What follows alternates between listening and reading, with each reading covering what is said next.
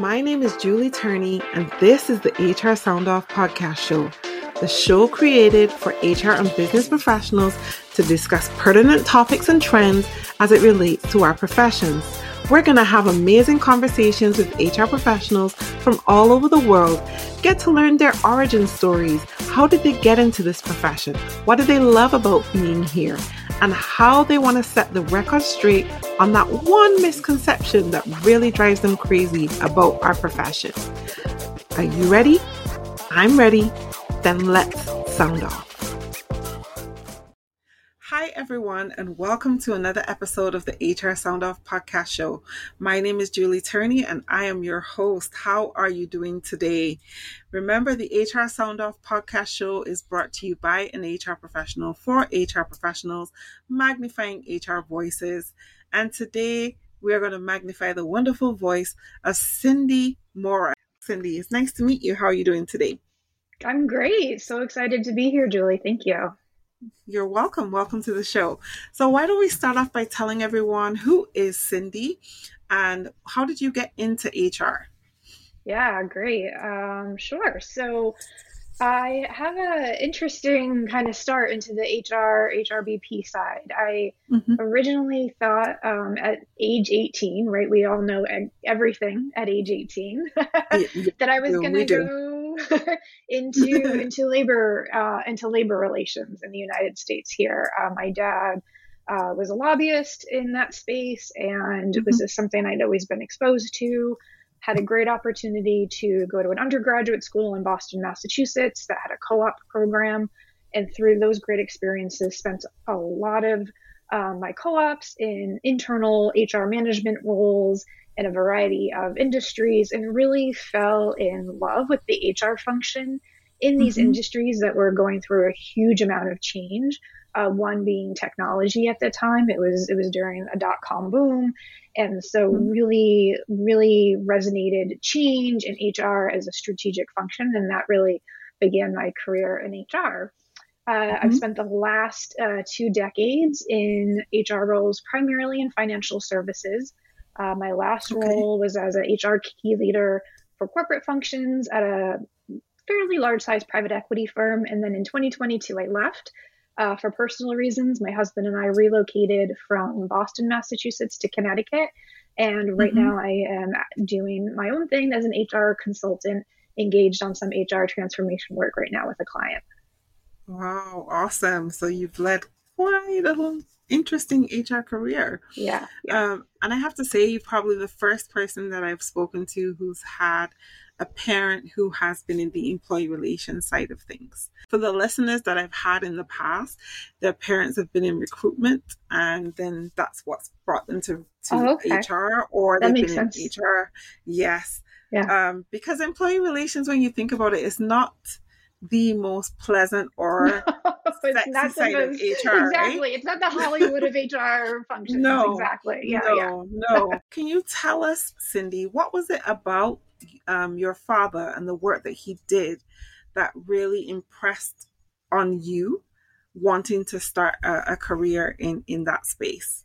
Yeah, excellent. Yeah, I think he was really watching the passion as a lobbyist and lobbying state and federal agencies for the betterment of employee and workers in the workspace, and is watching that passion for that and being around and exposed to these conversations at such a young age, that when I got to a point in undergraduate to do these amazing co-ops and work inside some amazing organizations, really seeing, okay, HR can be bigger than labor relations. There's HR business partnering, there's total rewards, there's talent acquisition, and the impact that those functions all together can have on the business. I was hooked. I'm always surprised when I hear people talk about their love for employee relations, but I mean, it's not sexy, right? Yeah, it's not the Hollywood part of HR. Yeah, it's not, right. It really is not. But it is definitely necessary, and I think while I have an appreciation for for lobbyists or union workers, people who actually represent the employees. I believe that if we as HR people are creating the best experiences that we could possibly create for the organization, then we shouldn't need to have those interactions, right? Yeah.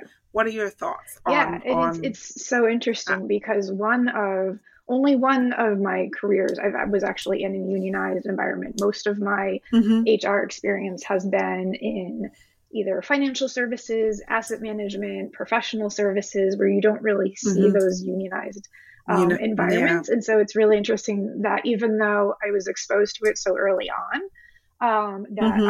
I pivoted into industries that really were focused on culture and employee experience. And you didn't really see that, but have a huge amount of respect for those industries that continue to be unionized, like manufacturing Yeah. and others. Yeah. Mm-hmm. Mm-hmm. Definitely. Yeah. I do have an appreciation for them. I just like you. But it is my personal preference not to work in organizations Mm-hmm. that are unionized Yeah. in the It's a past when whole it was different in the skill set corporate. that I have a lot Yeah, of it respect for HR pros who do that. Yeah. is. Yes, absolutely. So you heard it right here, guys. Hats off to all of you HR people who do work in unionized environments, and hats off to you union people too, because the job that you have is necessary, clearly. We just wish that, it wasn't, but hey, it is what it is Exactly. until it isn't. Yeah. So tell us, what's got you excited about the HR space right now? What are you loving about being in HR right now, especially as a consultant?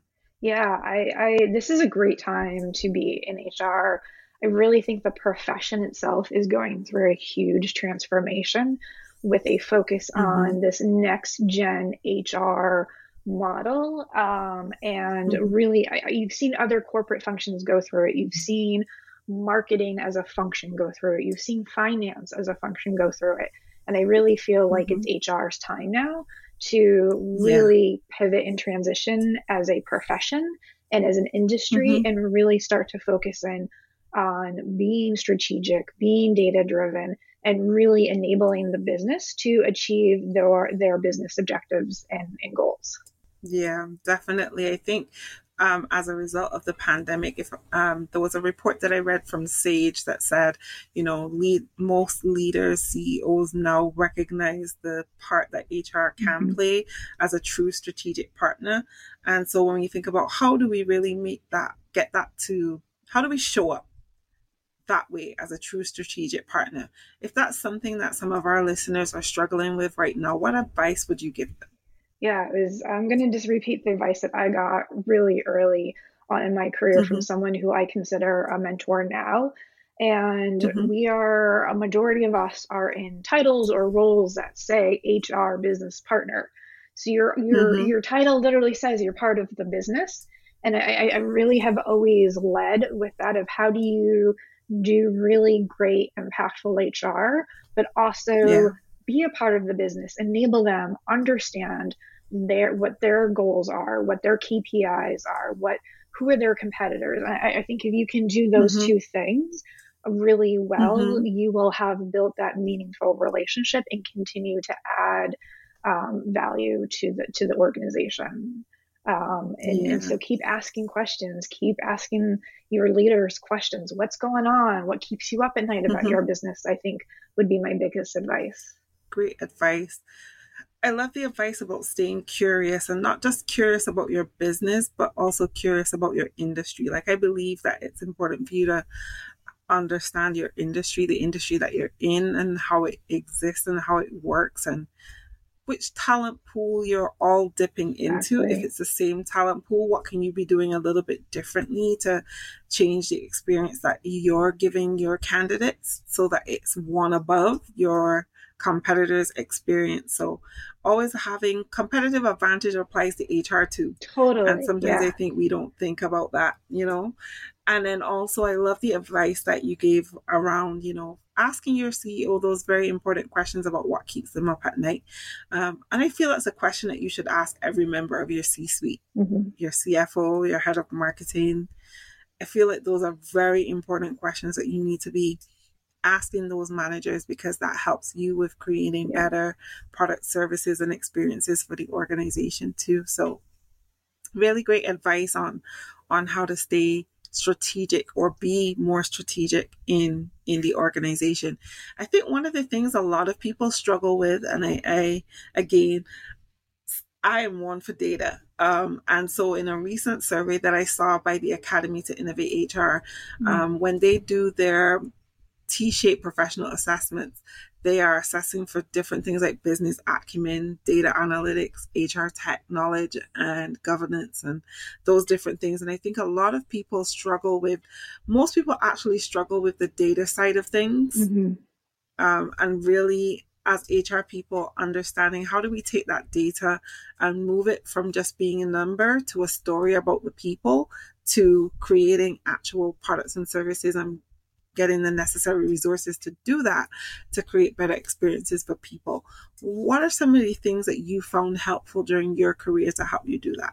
Yeah, a great question. And early on in my career, and even growing up, math was just not something I was drawn to, nor was it something that I was pushed into. And so just went through thinking like, okay, check the box, pass the class, whatever. I'm never going to need math ever again. And then early on in my career, after a few years of working in HR, I actually went to business school and obtained my MBA, which really helped me. And my catalyst for that was I was working in for an investment division of a very large insurance organization, and I was just completely enthralled with the conversations going around with the investment leaders, but I really had no idea what they were talking about, to be honest. And so I was like, I need to learn what they're talking about so I can stay at this table.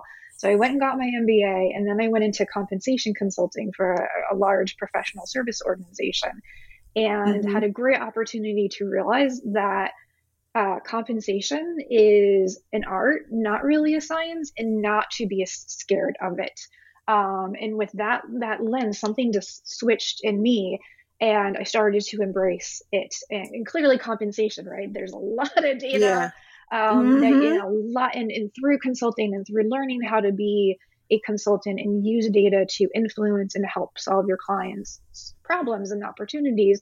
Really, when I went back into I did that for about 4 years, and then I went back into the internal side and really took that with me as an HR business partner, and had a great opportunity to just work with a lot of business lines that were data driven.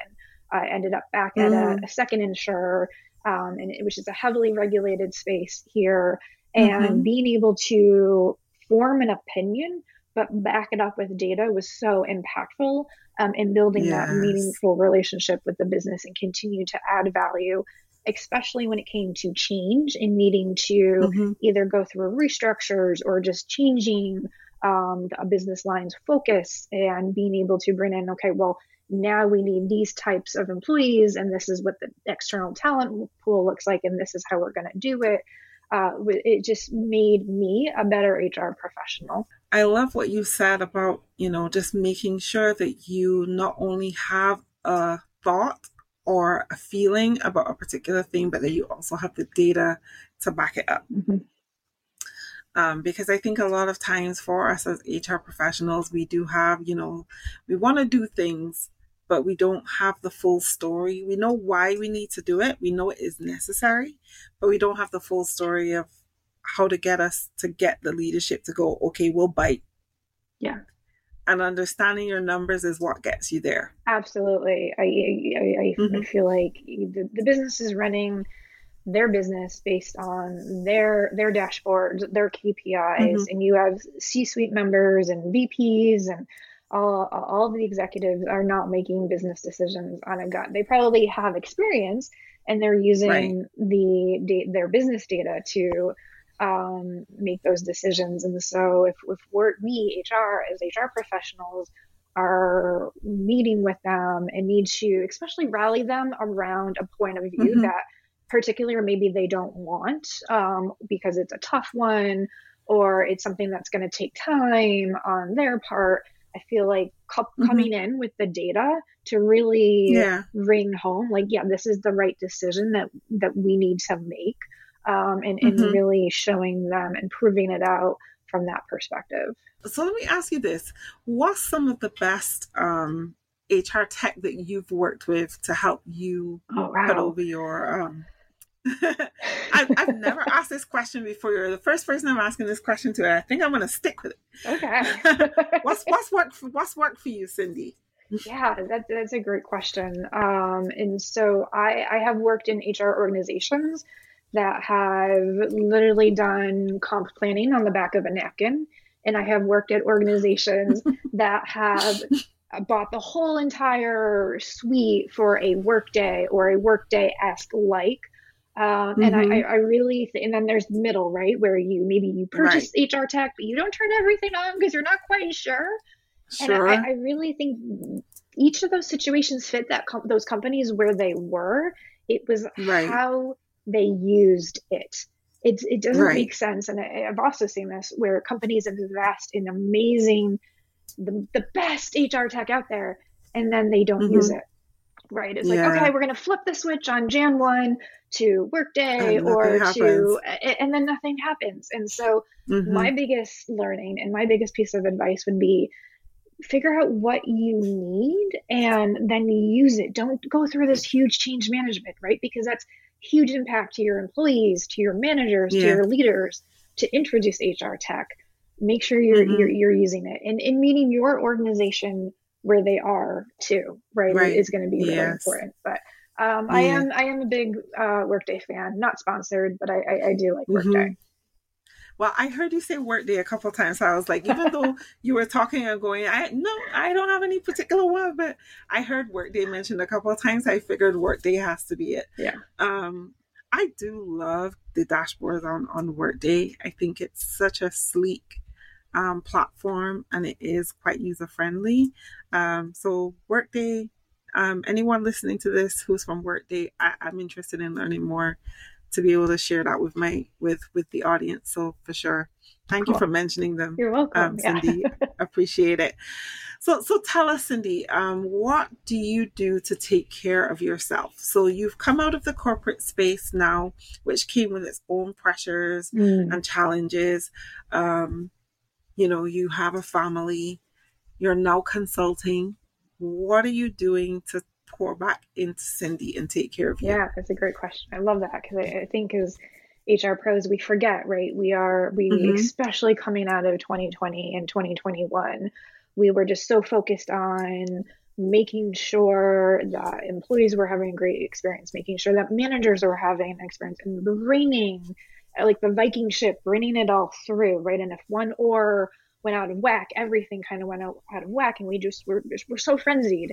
And so now we're all at a point, and I have a great group, a virtual workout group that was formed during COVID from a former employer. There's 4 of us, and we are all distributed geographically across the United States. But every Monday through Friday, 6:30 a.m., we are hopping on either our Peloton Bike or our Peloton app and doing some sort of commitment for 30 minutes in ourselves. Wow. And I have to say, and we keep each other accountable. And we have formed this virtual group and just like, and I've learned so much, and I had a great opportunity. I hadn't met 2 of them because it was just all virtual. They were friends of friends and friends of coworkers. And so we all met a few months together in Brooklyn. And it was just a great opportunity. And now I consider them some really great, close personal friends. But that dedication to just taking 30 minutes, and it doesn't have to be a Peloton. It can be reading. It can be whatever your passion is. Find that 30 minutes and just turn everything off. Has been my biggest takeaway from that experience. Nice. I like that. Thank you so much for sharing that. Again, the power of community, and that you can find community pretty much anywhere, but to find HR people on Peloton, like, wow. I love that. My next question for you is, what are you reading, watching, listening to right now that you think our audience would enjoy? Good one. I have 2 that I'm really 2 podcasts other than yours, obviously. Thank you. That right now I'm really furiously listening to Future of HR podcast hosted by JP Elliott. He's been brought in some amazing next gen HR leaders, and it's been great for professional development, but also like, yes, this is where HR is going, and transformation is hard and change is hard, but I don't feel like I'm the only one right now. And this like, HR can be better, and it can do all these things. And just being able to listen to this podcast of leaders who are at Fortune 100s and Fortune 50s doing this great transformative HR work has been really motivating, and learning. And then also personally, and this goes to your other question too, how to pour back into Cindy, avid listener of the Mel Robbins podcast. So many I love things Mel she Robbins shares personally, but also professionally that you can bring in as HR pros too, right? About relationship building and humor and coping and just all of that. So, yeah. Yeah. I think Mel Robbins has a very special way about her that makes you tap constantly into your inner child. Yes. But also that makes you realize that a lot of stuff that you're experiencing as an adult is connected to your childhood. And then what are the practical ways that you can actually deal with that? And that she's willing to open up the space to have those honest, open conversations with yourself. And if not with her, I've learned a lot from following Mel Robbins. I'm a huge fan of Mel Robbins. I'm actually of recent, because I do listen to her podcast as well. But of recent, she started a subscriptions group on her Instagram account, and she shares motivational quotes, and also ask you questions that make you constantly tap into yourself. So I've enjoyed experiencing that. So if you follow Mel Robbins and you follow her on Instagram and you're not tapped into her subscription group, I highly recommend tapping into that as well. If you're not listening to her podcast, tap into that podcast because she is fabulous, absolutely fabulous. Her vulnerability, huge, is unreal. Yes. So thank you so much for sharing that. Mel Robbins for the win today. So let me ask you the big question. What is the biggest misconception about HR that really bothers you right here, right now, that you want to set the record straight on? Oh my gosh, I feel like we could spend 30 minutes on that. It's a big one. It is a big one. It really is, it goes back to the perception of HR, right? I made this comment. I was just on vacation down in Cape Cod in Massachusetts with two other families. And I feel like other than the medical profession, HR is the only profession where you say, hey, I work in HR, that people are going to like ask you your opinion and, show you their ugly scab and say like, hey, can you diagnose this for me? Right. And I think it goes back to how people who aren't in HR or who aren't in organizations that value HR have set up HR's perception as being administrative or just that they're going to, the doers of everything, they're going to solve all the problems. And if it doesn't work, it's always HR's fault, which I think is completely on the false end of the spectrum. And really where I'd love to see HR profession in any industry is really that strategic business partner. And I don't care what your title is, but be at the table and inform and add value to business decisions and really help move the business forward. Because that is what HR can do through employee experience, through candidate experience, through really, really strong workforce planning and HR business partnering, and even employer relations, right, has a part of that strategy. And so I'd love to get away from the administrative, they're going to do everything, including, throwing company parties, which is not HR's function, to, we're going to help drive the business forward.